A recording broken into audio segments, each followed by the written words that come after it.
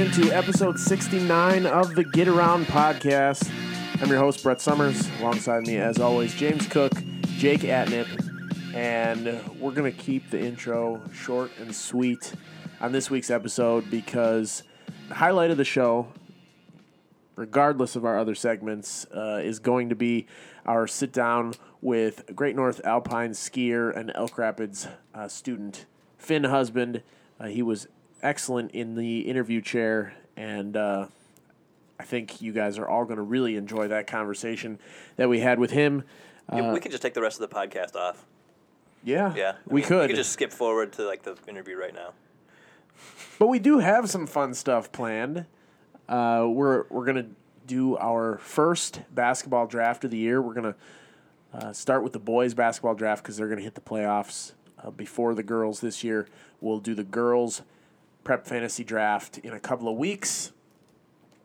That's what we're going to lead the show off with. Then, of course, we've got another rendition of the Get Around Hall of Fame where we will induct the latest member into the most exclusive club in Northern Michigan. And then our Trifecta isn't necessarily a new topic. We're going to revisit last week's topic where we drafted our NBA All-Star teams thanks to the advice of one of our many Audible viewers. And we're going to compare teams and how those players actually did in Sunday night's All-Star game real quick. Still not sure of the actual numbers, but I know one of my players won MVP, so I got a pretty good feeling about it. I think that's one of our discussion points is going to have to be is how many points is that MVP award worth? Because when we compare the rest of the numbers, they might not be so close. We'll see. But this episode of the Get Around podcast brought to you by Jimmy John's. 2 locations in Traverse City, Freaky Fresh, Freaky Fast, Jimmy John's, Freak Yeah. And without further ado, Mr. Jake Atnip, let's get into our second annual Prep Boys Basketball Fantasy Draft. Rules of this draft are fairly straightforward. It's going to be a snake order. We have already figured out what that order will be, and we're only going to go 6 deep. So we'll have our starting 5. We will have a 6th man, and, of course, a number of good players are going to be left off our teams just because of the shallow depth that we're giving ourselves in this exercise, but it should be fun as the regular season is coming quickly to an end. I might have just forgot about you, too, so don't feel bad. Might have forgot. Oh. This is kind of thrown together a little bit. Well, no, I got plenty of guys, but there's so many players in the area if I forget you. We only spent hours in this room figuring out what is going to happen on the podcast for the next several months, and then in the first week, we all forgot what it was supposed to be until we got here. Well, there's only one list. We haven't distributed this list yet. It's true. I should distribute. Trust. I haven't had a chance to type it up yet. With that said, let's get into our draft. I have the number 1 selection in this draft. As always. Not always. I went number 2 last time. You're always number 1. Phrasing. Yeah, I was just going to say, did I just say I went number 2?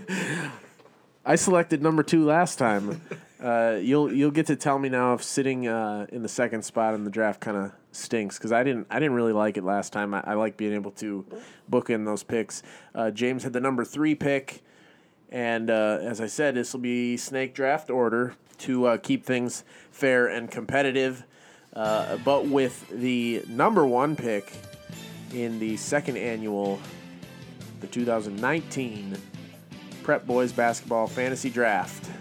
God, I'm already having issues choosing. I would be right on this. But I like being at number 3 though, because I'm going to be happy with no matter who falls at 3. Yeah, and you get. And then I have to make a decision. This is brutal. This is brutal. First overall in this draft really doesn't do you. Because there's at least 3 guys, if not, there's at least 3 guys worthy of the number 1 overall pick. There's 1A, 1B, and 1C. But I'm gonna go with last week's guest and take Traverse City Central's Tobin Schwaneke, number 1. Alrighty, moving into number 2. I'm gonna take the one who impressed me to an extreme amount last week against a very good McBain team. Out of a trio out of Glen Lake, it's hard to choose which one you would like to take first, but I am going to take Xander Okerlund. And James with 3. Let's see if at least we have an easy choice of 3. Let's see if the 3 that I was so torn between for number 1, if they're all off the board in the first 3. Go ahead, James.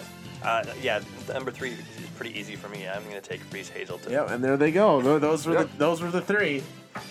And then turn right around at 4, and I'm going to go with Blake Charbonneau from Gaylord. Front court, done. Yeah, he was definitely on my list too.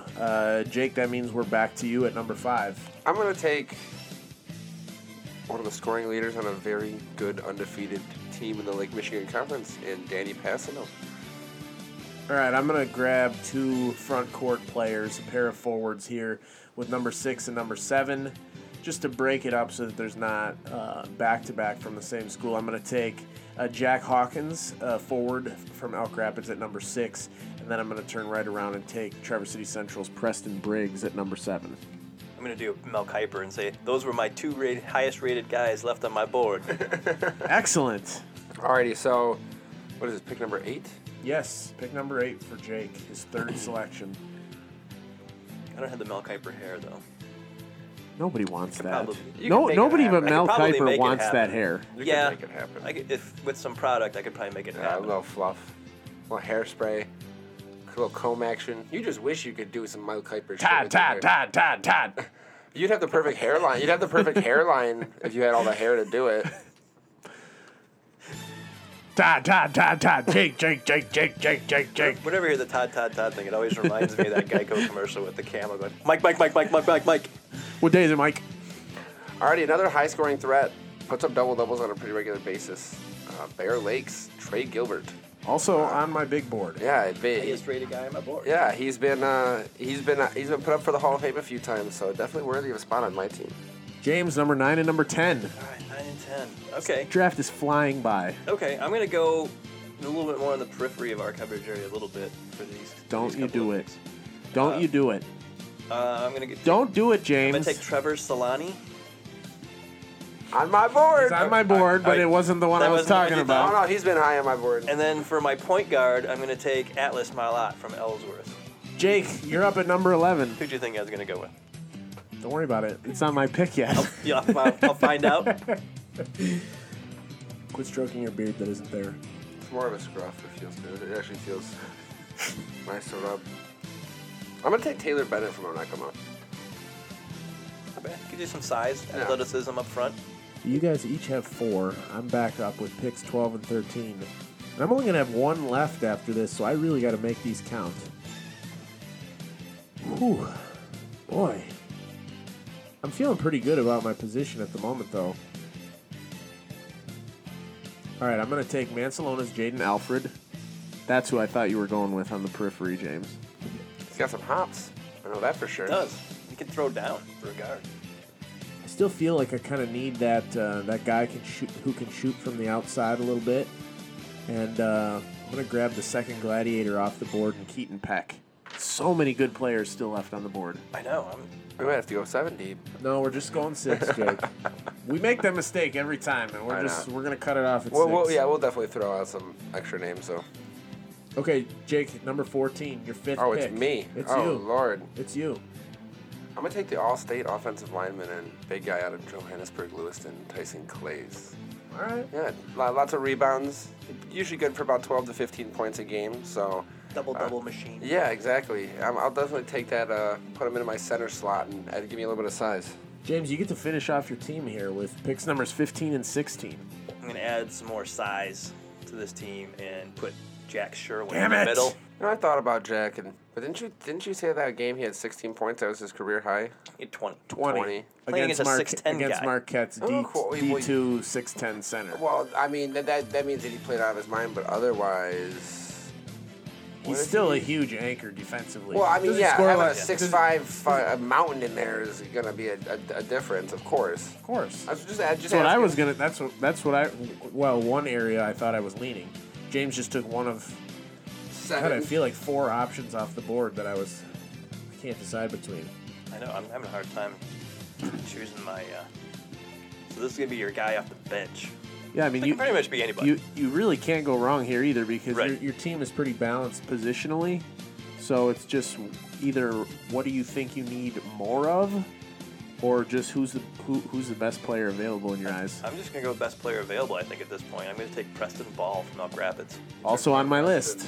After he went Briggs, I thought I was gonna be safe, and you guys would forget about the other Preston. All right, Jake, you get to finish off your team with number 17 and leave me the final pick of the draft. You know, defense is pretty big, but in high school basketball, really offense is king. If you can put the ball in the hoop, it pays dividends. So I'm gonna go ahead and I'm gonna take Forest Air's Chase Ingersoll. He's good for about 20 points a game, and I mean the competition's not as high, but I definitely think he has some skill. You've seen his speed and his agility on the football field and on the basketball court. Definitely a good six-man to have. He was on my list. That's a good value pick at this point. Man, I honestly don't know where to go with this. I mean, I've got.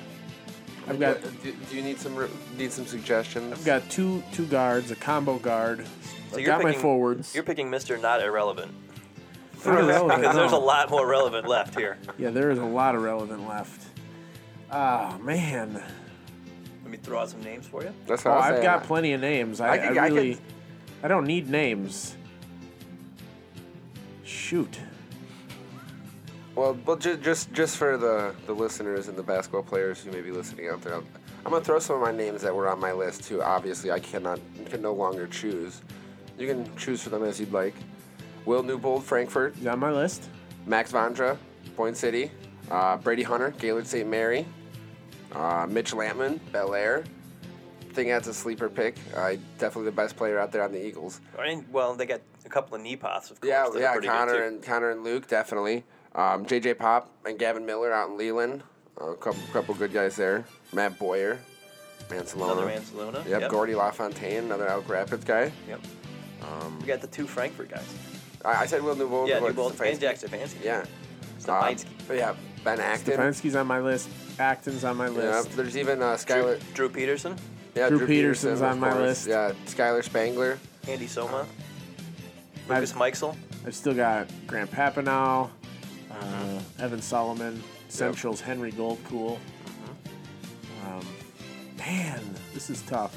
Ethan Tornga from Ellsworth. If you need another athletic forward.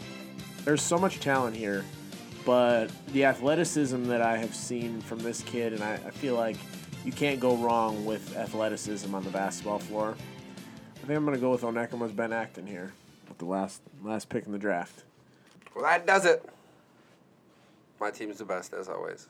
I don't know about that. Well, let's run through them real quick. You go first. All right, I've got Traverse City Central's Tobin Schwaneke at the point, Keaton Peck and Jaden Alfred at the guards for Mansalona and St. Francis, respectively. Jack Hawkins from Elk Rapids and Preston Briggs from Central at the forward spots. And Onekamo's Ben Acton coming off the bench. Jake, you have Glen Lake's Xander Okerlund. You going to have him play the 3? He'd be at the 3. You got St. Francis' Passano at the 1. You've got Bear Lake's Trey Gilbert at the 2, probably. Maybe.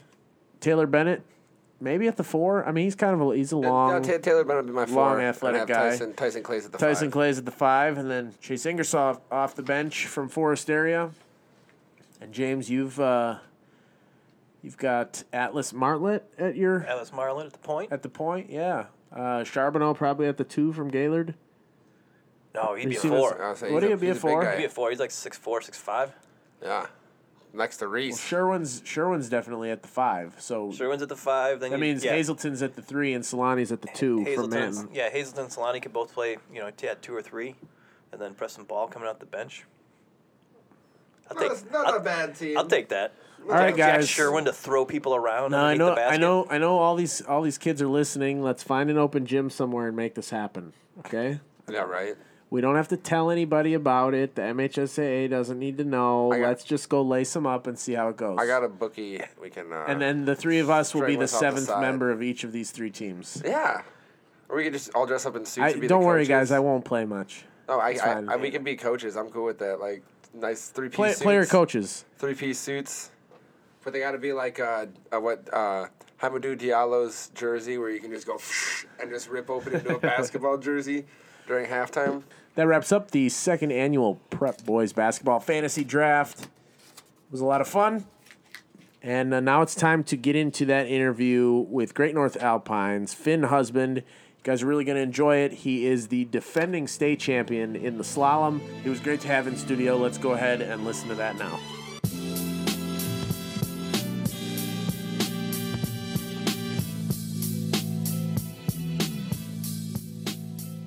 I'd like to welcome in Finn Husband. He's an Elk Rapids student and a skier for the Great North Alpine team that just qualified for next week's state finals. He joins the Get Around podcast studio for episode 69. Thanks a lot for coming in. We appreciate you being here. Hey, thank you for inviting me, guys. So you had yourself a pretty good week last week. You sweep the regionals, slalom, giant slalom. You lead the boys to the state finals, and on top of it, you guys beat Petoskey in the regional. And I know everybody wants to calm the hype on a regional championship because the regional's just about qualifying for state. Winning, everybody says, is just the icing on the cake. But to beat Petoskey, the team that's won the state championship 8 years in a row, and beating you guys the last 3 years as runner-up, that had to feel pretty sweet, didn't it?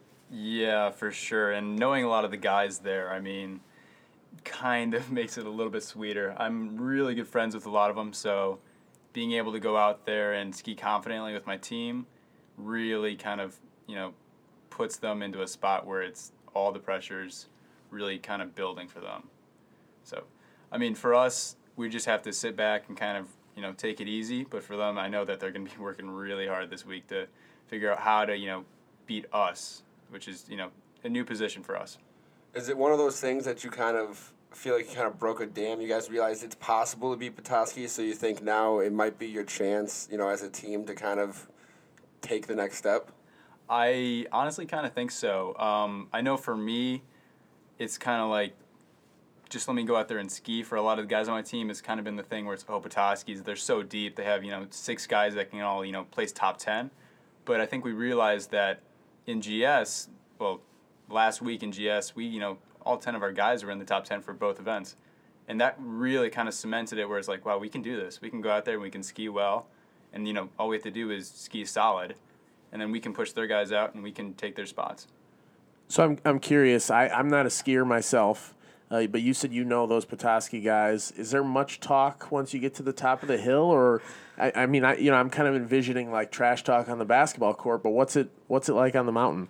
Worse. No. No, you get up there and there's a lot of banter where it's like, oh yeah, dude, I think your dins are low, which are like, the things that basically hold in your skis, your boots to your skis. So it's, a lot of banter where it's the crap talk where it's like, oh dude, you're going to blow out this time. You really want to get in their head. But at the same time, they're all friends up there. So it's not like you really mean any of it.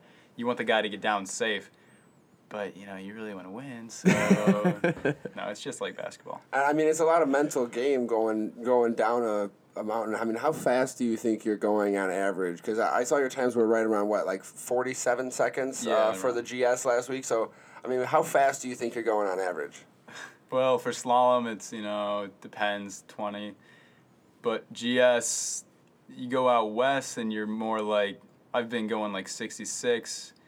For, Super Gs and downhills, which are really good events, around 70 for that. But for GS, more like 40. Yeah. It really depends on the course set, I guess, and how, steep the pitch is. But, you don't really think about it when you're there. You'll be going like 30 and you'll be like, dang, I'm going really slow. And then sometimes you come around a turn and you're like, okay, I have too much speed here. I'm going to go right into the net. It really just depends on the race, how, you feel about it, I guess, though. Okay. What percentage would you say is physical versus strategy of attacking the hill? 80-20. 80-20, so 80% is definitely just the mental game of how am I going to ski this, where am I going to ski at, and then the 20% is actually, going out there and performing. You'll be looking ahead and you'll say, okay, there's a huge rut here, I'm going to hit this, how am I going to handle it? And then you go up to it and, 20% is just acting on it. But if you're not able to process what you're doing, you're just going to ski right out of the course. So 80-20 for sure. So do you just pick up all that from the couple of practice runs you get before the competition starts, or? Yeah, I mean, a lot of the time you get out there and, you take 2 runs to inspect. You try to really analyze it, and then you just let me just go act on that now. My dad always breaks it down. He's like, just go out there and ski. You know what you do. You practice, sometimes twice a day. Just go out there and let your body do the work. But at the same time, I know that there's going to be a spot here that, you have to nail. I go out to Minnesota pretty often for my FIS races, which is a club that I'm for Nubs Knob FIS races. So we go out there and we take, an hour basically just analyzing what you're going to do. And then you go out there and you kind of freak yourself out. So sometimes it's let me just go out, inspect, and then go run the course right away, what you do in practice. So overanalyzing is definitely a thing too, though. Do you get some last-second input from your forerunners usually before a race? It depends. A lot of the time, forerunners are just some kids or sometimes it's just an adult that goes down, opens the wand, and then finishes. So it's not really reliable compared to first seed, where I come down, I guess, and then I get right on the radio and call up. Say, hey, there's a spot here that we didn't really inspect too well. Just make sure you're good on it. Other times when I go out to FIS races, I have a coach that stands, somewhere on the course, and usually it's right at one of the most difficult spots, and gives me, some information on what I need to handle, how I need to take it, if I need to be earlier than I expected, if I need to, come in a little bit more direct. Mm-hmm. It all really depends on the course set, though. Skiing is a really interesting sport where it changes from race to race. It's never the same thing, You're not like playing basketball where it's the same kind of court. It's not, there's a lot more variation, I guess. Mm-hmm. No, the way the state finals work, if you are that 1 seed, you'll ski first and then you'll ski very last. Would you rather be in that position where you're the first one to take the course in the morning and then kind of the last one, or would you rather be somewhere in the middle where it's not so beat up but by the end of the day? That's a good question, because when you run it first, it depends on the day. Running first seed this year has been kind of scratchy, where it's, you go down and you got half an inch of pow on. Mm. So you go down and you're just cutting through, and you're the first tracks. So it's pretty slow running that. But last tracks of the day, it's pretty marked up too. So running in between it is usually the best. Second seed, third seed, where there's enough slippers to get off all the soft stuff and all the chunked out stuff. Course maintenance, they do a great job, but it's just the top stuff that they keep taking off. So as soon as it gets down to the actual, we call it cat tracks, where it's just kind of where the groomer's been going up and down, you can see where the tracks are on that. Really icy stuff, that's basically what we're looking for. Now, when I spoke to your coach, Ben Ferris, for a state finals preview story that I did, he talked about how important not just your runs have been for the team, but your leadership for this group, and that you've really met the expectations that were set forth before the year for your senior season. What goes into that? And you've talked about the information that coaches give you. What kind of information are you giving to the other guys on the team? And I guess how much are you able to help in that sense when you're providing that kind of information? Well, it goes back to the 80% mental thing, where if I go down, even if I don't, nail my run, and I radio up and I give them a good solid course report and, enforce it, I guess, then they get, in the attitude of, oh, I can ski this. So if I come down and I feel like I'm gonna, be all pissy and moany, then, I radio up and they kind of feel the same thing. So what I do as, first seed kind of, ricochets and comes back down onto them domino effect wise. But being the captain and, what a lot of them would say, the better skier on the team, I guess, for me, it's kind of difficult to explain how it's, how difficult of a process it is for me to stay stable. Sometimes I just want to leave right after I'm done just because my run was like that. But, staying to support and really build that is really, what it's there for. Just, building the team for future is what I really want to think about it as. Yeah, because you guys have a lot of time in between runs, especially at regionals and state finals is even worse, I think, than regular meets. Yeah. How do you fill that time? I mean, you get a 1 minute run, and then you've got hour or so at least probably before your next run. Yeah, I had a race this weekend actually where the inspection was supposed to be at 12 o'clock, where we get to go down and check out the course. It was going to be a dual panel slalom where it's an elimination bracket. First 2 runs are to seed you, and then after that you go, break it down. So all in all, it was supposed to be 10 runs. We got there at 9 o'clock for training. So we were there from 9 to 11 just for training. So we just, get on snow, feel what it's like underneath your foot. And then we got delayed. So it was supposed to be noon inspection. We got pushed back to 2 o'clock inspection. Just because, so we were out there for a long time. And what you do is basically, you don't want to get too tired. You don't want to work yourself up too much. So, you want to go out, feel the snow every so often, get underneath your feet, do some drills, stay balanced, head back inside, relax a little bit. But for high school racing, it's the go out there, take your runs, cheer on your team, come inside, just get some food inside of you, try to get yourself in a good attitude. I like to listen to music usually just to zone me in. And then I head back outside, get on my other skis, because we go from just GS to slalom for the guys, goes from slalom to GS for the girls. And because the radius difference between the two is such a big thing that we need to get back out there just to feel it.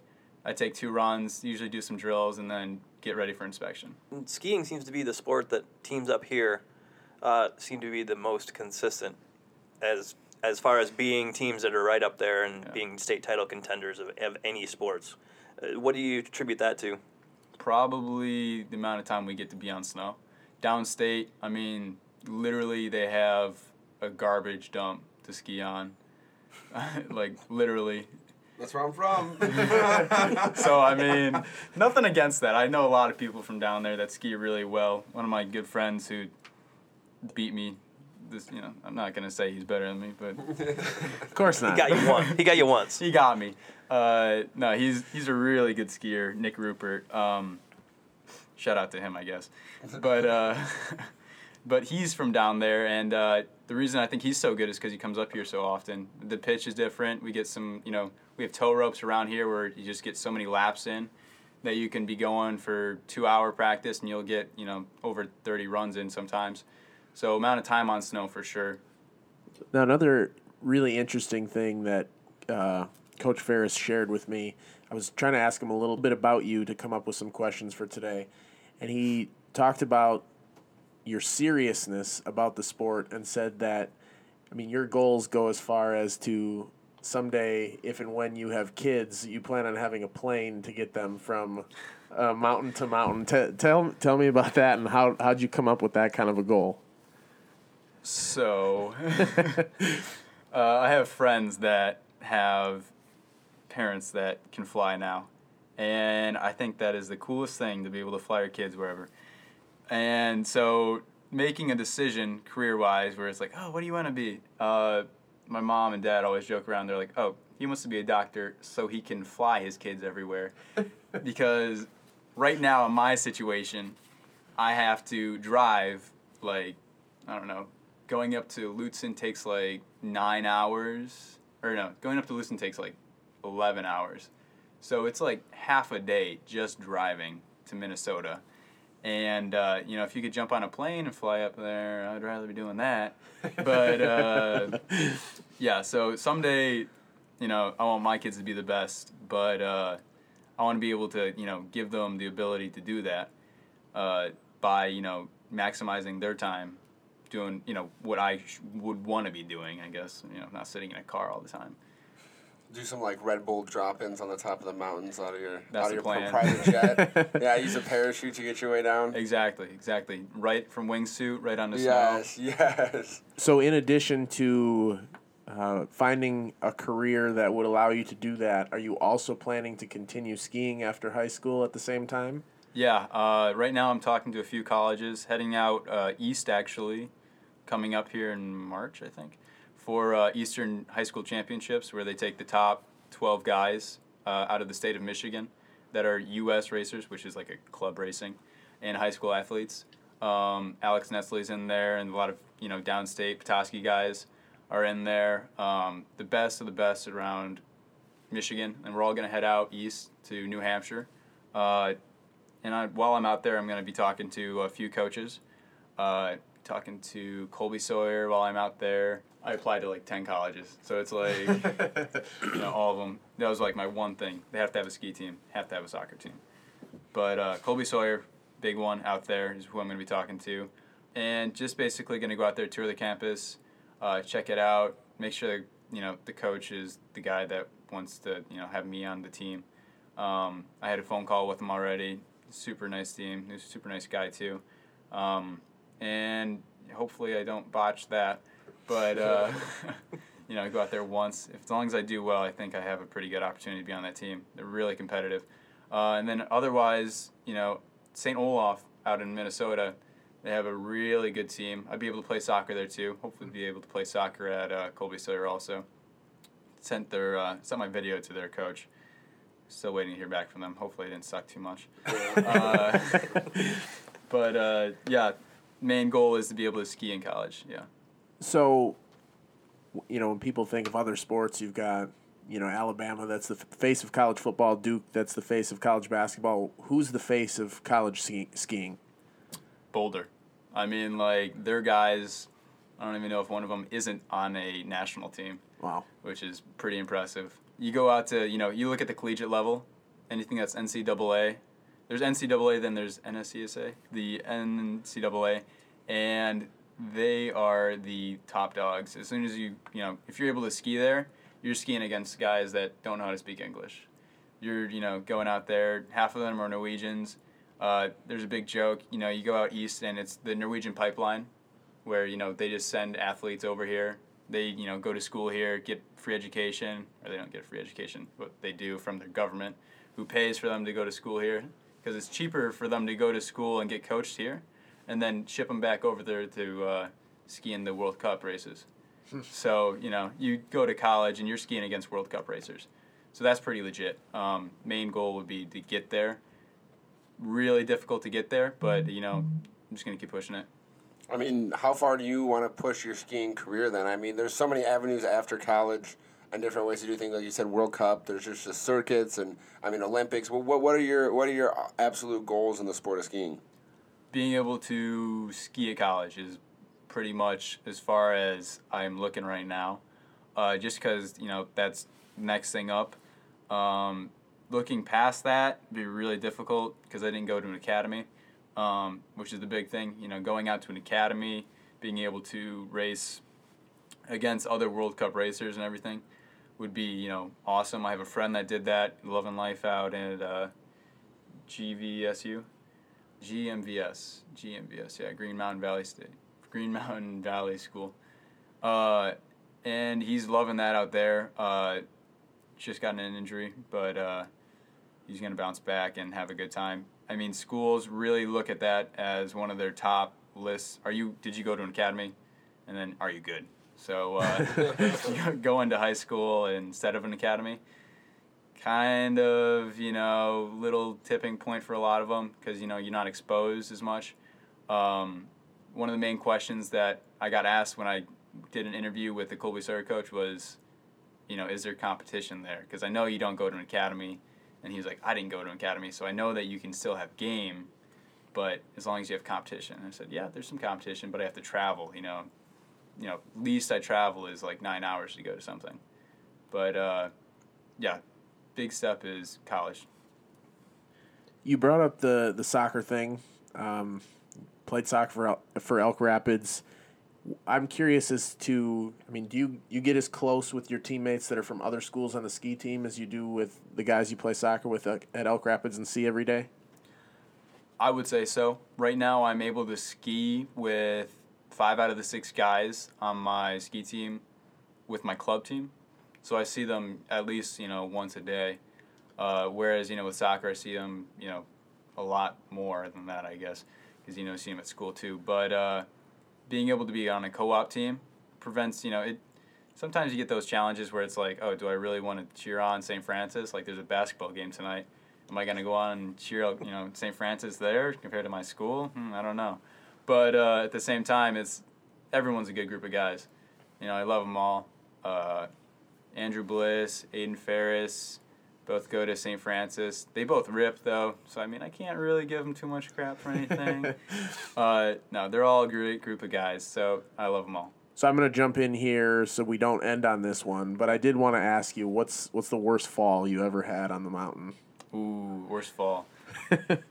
Jeez. So I'll talk about my friend's fall first because that was pretty crazy. Big thing now is, your edges are so sharp that you will slice yourself open. So my friend came down and fell while doing, I think it was GS. His ski rattled and kind of cut his leg. Cut his leg so severely that his shin bone was showing. Holy smokes. He sent us a picture in a group chat. Oh, my God. So that was crazy. I have it pulled up. That would have been me. Oh, jeez. Oh. Damn. It's okay, Audible viewers. You don't want to see this anyway. Oh, my That's gosh. the prep for surgery. That's the pre. He got really lucky. Oh, my gosh. And that white piece is the bone showing. Yikes. So he's out for a while. But It's an understatement. An extended period of time. yeah, but for me, I've been pretty lucky. Biggest fall I've had, I broke my finger. Big thing is being able to fall and catch yourself on your hand. Broke my finger. I'm pretty sure I sprained my thumb too. But nothing too serious. No leg injuries that are severe. Knock on wood. Yeah, we can say But yeah, a big thing now is buying, cut-proof pants, Kevlar pants, just around, Wow. parts where arteries are really close. His friend died on the table, and they brought him back because he cut, His femoral artery. Exactly. Wow. Being able to, we have new rules basically with U.S. racing and FIS racing where there's a pack at the top of the hill. As soon as something happens, it comes right down and you get checked out. Just in case someone does get cut, you got minutes before they're gone. So, yeah, it's a very big thing. Safety is huge in ski racing. We got new helmets, new rules. I'm sure that, in a few years they're going to make all the race suits Kevlar infused mandatory. Wow. I know one of the questions that skiers always get that I'm going to avoid saying or asking, which is whether you like GS or slalom better. So, from a training perspective, what about each discipline stands out, and how hard is it to be equally good at both? Yeah, it's almost impossible to be equally good. I would definitely say that I'm a better slalom skier, just because my reaction time is a little bit more I don't want to say faster, but it's it's fast twitch muscles, or it's a little bit of fast twitch muscles, but it's more powerful. I'm able to punch and then break off of that ski onto the next one. I have my friend who beat me this weekend, but that didn't happen. He's really a strong GS skier because he's able to have patience coming into the turn. Big thing is where you pressure your turn and how you release it. So being either patient enough to come in, release, or having the not having patience like me, where you come in, hit it, and then release and get over. Both of them very difficult to conquer, but once you start understanding it, breaking down each step is way easier. I would say that the biggest challenge is just finding the right gear. I have to transfer from high school skis, which is this is gonna be really confusing, but there's different radiuses that a ski is a flexibility of the ski basically. It judges the flexibility of the ski. My high school skis are 25 meter radiuses, and then my GS skis are 30 meter radiuses, which is the FIS legal requirement. A lot of kids will ski on 17 meter radiuses in high school. There's no real rules in high school, so 17 meter radius is pretty soft. You don't get a lot of power out of it, but being able to make the change between a 25 to 30 is a really difficult thing, going back and forth. Just because of ski, I go from a 185 centimeter ski to a 193, so the length difference even, it's just hard to understand, I guess, how your ski is going to react unless you ski on it enough. Well, for our loyal Audible viewers, you know what the Freaky Fast 5 is, just 5 rapid-fire questions for our guest. If not, that's exactly what it is. We've each got a few things prepared. I think we're going to let Jake lead it off. So it might be more than 5. No, we're going to keep it to 5. I think Jake's got 3, and James and I each have 1. I was going to ask him about his worst fall, but we'll keep it away from there. I know a lot of runners say that they put on kind of like the zone or anything like that. Do you listen? Do you sing music in your head? What goes on in your head when you're going down a mountain, or is it more like, hey, like let's not fall? Everything. Yeah. Everything goes through my head to like, oh, there's a guy right there taking a picture. Make sure I get those good angs. Or, is my hand close enough to the ground? Do I look good right now? To like, oh, there's my coach. Make sure I actually look and do well. So not really a melody, but more of your mind is just trying to keep up with what you're doing. Being in the zone where you're able to look ahead, my coaches are always like, oh, look 3 gates ahead. And then I have a coach that's like, dude, that's not even possible for me. I look at the gate that I'm at, and I'm like, oh, I'm already too late to look at that gate. No, but trying to look ahead for sure when you're in the course is one of the main things. And people are always like, oh, yeah, it's a good thing that you're able to see what's outside of the course. And none of those people are like, dude, you are like a psycho for trying to look. You're just all the way over here. Yeah, exactly. Going down the mountain this way. Oh, there's a girl. Oh, good angles. Yeah. Make sure I look good right now. Or my eyebrows, jeez. No, it's basically just trying to stay focused is a really hard thing. Getting in the zone before is basically all you can do, and then expect your body to react well when you're there. Okay, so obviously you spend a lot of time on the mountain in the wintertime, but if there's something else in the winter you would do if you were limited to not being able to ski, what's your favorite activity? Ooh. Favorite activity if I'm not skiing? Bowling. Bowling? All right. Okay. What's your best game as a quick follow-up?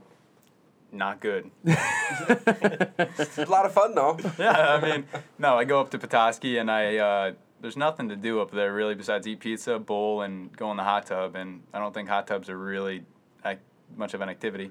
But, no, bowling is what we do when we get up there, laser tag and bowling. Okay, so this is just a weird random question. I thought of it on the way when I was driving on here. Have you ever seen Attack of the Lederhosen Zombies? No. Oh, you should. I should? It's set in a ski lodge, like in Bavaria, I believe, Okay. and when a zombie apocalypse happens, and so like these skiers and snowboarders are fighting off a massive army of zombies. That could be like the answer to It's horrible. It's horrible yet oddly enjoyable. What's the time period? It was only from a couple years ago. Oh, That's when okay. it was made. I was going to say, Yeah. if it's way old, then there'd be like using skis without edges, basically. No. The skis are used as weapons quite a lot. Okay. The skis I are was going to say, that's the main move right there. All right, I was going to ask, what's more difficult to be good at, soccer or skiing? I was talking to my mom about this. Skiing. Because soccer, you have, 90 minutes to make a mistake and fix it. Skiing, you got, here, you got like a minute max. You make a mistake, you're done. Technically, you have to be perfect. If you want to win, you have to technically be perfect. That's not just, in high school racing, but beyond that. If you make a mistake and you try to counter it, to fix it, you might do more, damage to your run. So working around that, trying to, be technically perfect is sometimes the most difficult thing. Because, you want to go out there and go 100%. But at regionals, I didn't go 100%. I just, went 80% and, came up with the result. But trying to make your run count for what it is sometimes is what you want to do.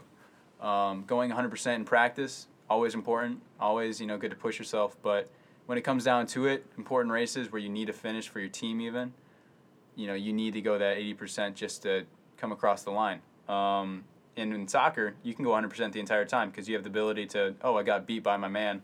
I'm going to go 110% to get back around him and, work from there. Skiing, you can't come back from anything that's too severe. So staying perfect is pretty much, what skiing's all about. now everybody talks about the people they look up to, and LeBron James, Michael Jordan.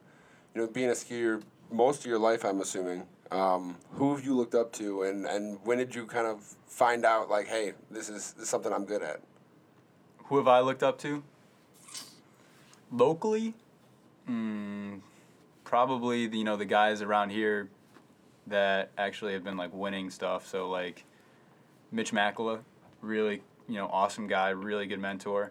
But beyond that, Michaela Schifrin, because she's a babe. But she's like, my coach are always like, oh yeah, Marcel Hirscher and Henrik Kristoffersen, they rip. But then they're like, at the same time, it's like, but their form is so weird. You don't want to be skiing like that. Michaela Schifrin, who, is going to be the best in the world. She's already, to me, like the best in the world. But she's going to be breaking records for years to come. And her form is technically perfect. It's, the dream skiing that everyone wants to have. And she's, out here just ripping it up, killing people basically. And for, a guy, you might expect, oh yeah, look at the, the best guy in the world right now. That's Marcel Hirscher. But Michaela Schifrin is technically what everyone wants to be right now. So I would say Michaela Schifrin. You're out on the mountain a lot. Do you ever take off some sick jumps? I mean, we gotta be worried about injuries so you're not hurting your knees or nothing. But I mean, there's got to be some sort of temptation where you want to get in the air at some point. Yeah, I mean, I think every good ski racer, because I don't want to like use a word that's dead, but they all had swag when they were. Everyone was a parky at some time. Then you're like, oh yeah, I guess I can make the switch to ski racing. I guess it's gonna be fine when you're like 6. But, you still go back into the park, hit the half pipe sometimes, but the adrenaline rush is still there. My friend was talking how he saw Ted Ligety just sending threes off huge kickers and stuff. And he was like, dude, I can't believe he was doing that. And I was like, dude, he goes like 120 down, a hill. It's like, walking the park for him. Whatever he wants to do. 360, oh gosh. But, sending off stuff, just having fun is always really important, yeah. Awesome. Finn, appreciate you coming in. It's been a great conversation, and good luck at the finals. Hey, thank you guys. Really appreciate it.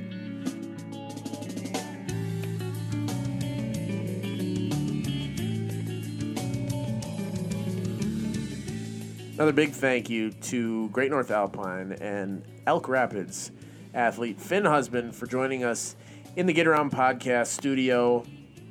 That conversation brought to you by Jimmy John's. 2 locations in Traverse City. Order a tasty sandwich today with the Jimmy John's app. I'm going skiing for the second time this weekend. I don't know why I didn't ask him for any tips. If there's anybody I probably should have asked for tips, it probably should have been Finn. Well, we have his cell phone number now. I'm not just gonna call him and be like, hey man, why don't you help me? I could get somebody at the resort or whatever to teach me, but we had him and didn't ask. Missed opportunity, man. Well, you know who didn't miss their opportunity. These 3 athletes that we have to put up for the Get Around Hall of Fame, the most exclusive club in Northern Michigan. Jake, I'm going to throw it to you first. Yeah, as I was just saying, somebody who could have taught me a lot. I think he probably deserves a spot in the Hall of Fame. I'm actually putting up Finn Husband, our guest on episode number 69 of the Get Around. He just won dual individual regional championships in the slalom and the giant slalom. I don't even know if led the team to a regional championship. Yeah, and helped them beat Petoskey. So that was the first time he's ever done it. They've done it, as Great North Alpine, correct? Or they've never beaten Petoskey. Exactly, correct. First time they have ever beat Petoskey. So pretty big deal, taking that entire team out to the state finals now. So Finn Husband, guest and possible Hall of Fame member. James, I think you've got a really solid candidate here. I'll let you go second before I throw in. Yeah, we've got Reagan Thorr from Frankfort. She scored 34 points, 28 of those in the second half in overtime of a 58-52 overtime win over Benzie Central. She also had 5 rebounds and 6 steals in that game. That is big time. That's a turn-up right there. That's a rivalry game, Frankfort, Benzie. Benzie was sitting third there in the Northwest Conference. Up by like 10 or 12 up points. Double digits.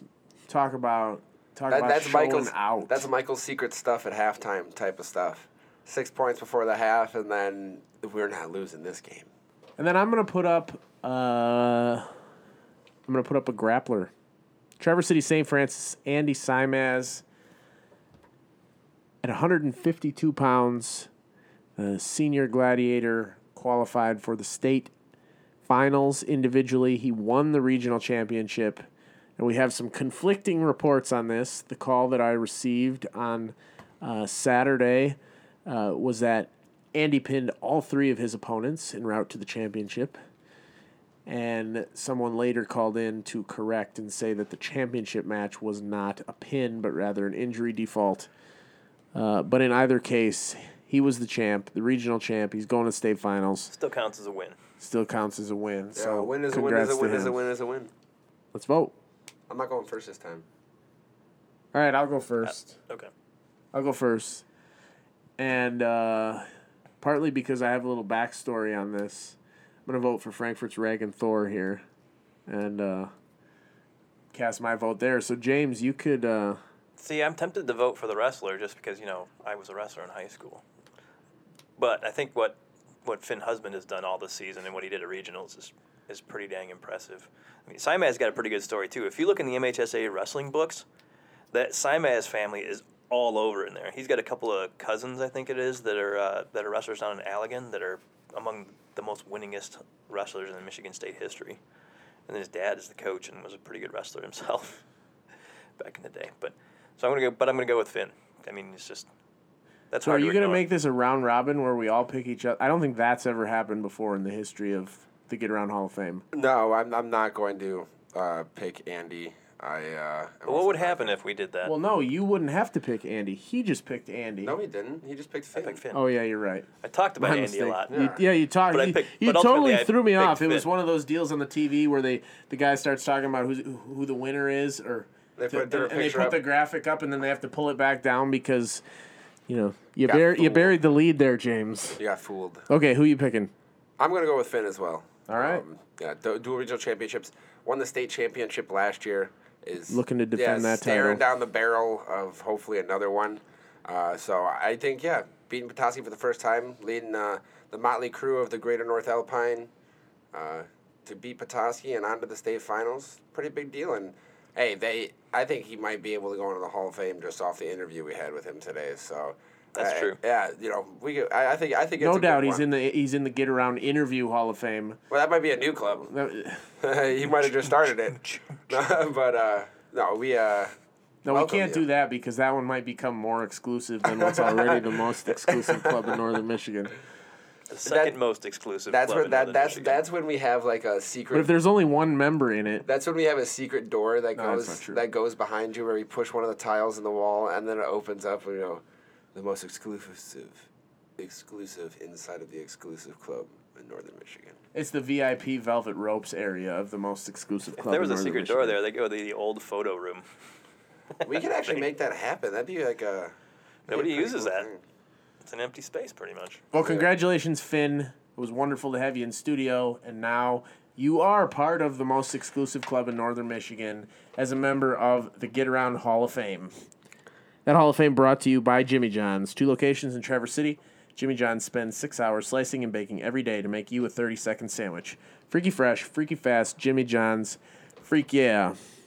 Which brings us to the Trifecta, boys. And as I mentioned at the top, it's not our standard version because we're sort of recapping last week's Trifecta when we did another draft. We looked at the pool of all-stars of Team LeBron and Team Giannis and split those into 3 teams, made our picks. And as I said, one of our Audible viewers suggested that we revisit that and talk about perhaps whose choices had the best games. And we can go over that just for a couple minutes now. We're short on time. But see, we do listen. We do listen. All right, so this is very basic arithmetic, but I wanted to hit you guys with a number here real quick. Just looking at the points scored by our individuals in the All-Star game, there was a huge gap. Huge. Yes. My selections scored 144 points in Sunday night's All-Star game, while Jake may have had the MVP in Kevin Durant, but his team only scored 85 total points, and James' team scored a total of 82 points. Yeah, one of my guys didn't play, though. Right. I was just going to say, you ceded second place to Jake by drafting a guy who wasn't going to play due to injury. That's fine. I'll take Oladipo. I don't know how many good ways, if there are any good ways to truly analyze here, but that number just really kind of jumps off the board, and since the All-Star game is all about offense anyway, I just figured that points was the best way to look at it. To an extent. Yeah, I'd prefer it was points when somebody is playing defense. Yeah, right. Yeah, but then nobody would have any points. I will admit. I had the winning team captain. I had the MVP. I mean, if we're talking about winners, I got a team full of winners. I don't know. You take the MVP off your team, and your team is awful. Yeah, you scored 50 outside your MVP, which I may argue should have gone to the captain of the losing team, Kevin. Argue all you want. Kevin Durant, 31 and 7 boards. Giannis, who was the number 1 overall pick in our draft, 38 points, 11 boards, 5 assists, including that ridiculous alley-oop dunk off the bounce pass from Steph Curry that just blew my mind. I know you haven't seen it yet, Jake, but you'll have to take a look at it. It was pretty exciting. I don't know what it was about my team in the All-Star format, but they just kind of balled out. Well, they're the young guys with who got something to prove. Are they? I've got Harden with 12. I wouldn't call him a young guy. Well, he's got everything. He's got everything in the world to prove. He plays like that every day. Kawhi Leonard with 19. Yeah. Dame Lillard with 18. Karl Anthony Towns, there's a young guy with 20. Giannis with 38. Paul George with 20. Chris Middleton with 20. Something to prove. Gotta love that. No, guess how many championships you got on your roster? Pretty sure it's 0. 0? Guess how many are mine? It's made of winners. You got LeBron, I got KD. Come on, winners. Well, KD had to join an All-Star team to win one, so. Winners. This was about the All-Star game, Jake, not careers. Oh, well, I like my team. Winners. I did have the only player on Team Giannis that actually blocked a shot. Who was that? Embiid had one. Of course it was. Of course it was. Well, before I wrap up this episode, I did want to give a shout-out to Fran, and I apologize if I am mispronouncing this, Fran Giroux Shuba, who interacted with us on Facebook this past week on the Get Around podcast, and you have been selected as the winner of 2 free Jimmy John sandwiches, so we'll be reaching out to you to try to get those out in the mail. Thanks for that, and same goes for all of you listening. GIF us, comment, like, sad crying face for whatever reason. Or GIF us. Yeah, did I not say that? You said GIF. Yeah, whatever, okay, that works too. Share. GIF is a type of peanut butter. We just, give us a call on the phone if you really want to. That honestly probably the least preferred mode of communication. Because we're not here that much. Well, we're here enough, but still the least preferred. In any case, we want to know that you're listening. We're glad to be doing this show and glad you're out there. So thank you. Listen again. You can find us on Twitter. I'm at BA Sportswriter, James at JamesCook14, and Jake at Nip. Next week's episode, we hope to have Charlevoix's star girls basketball player Elise Stuck on the podcast. We'll also do our boys and girls eliminator pool for the upcoming postseason. So stay tuned for next week's episode. Episode 70. That's when we're officially like senior old citizens. 65, these people are still in denial. 70 is when you know you're. But we're not retiring at 70. No, we're just getting started. Thanks for listening to episode 69 of the Get Around podcast. Have a good one.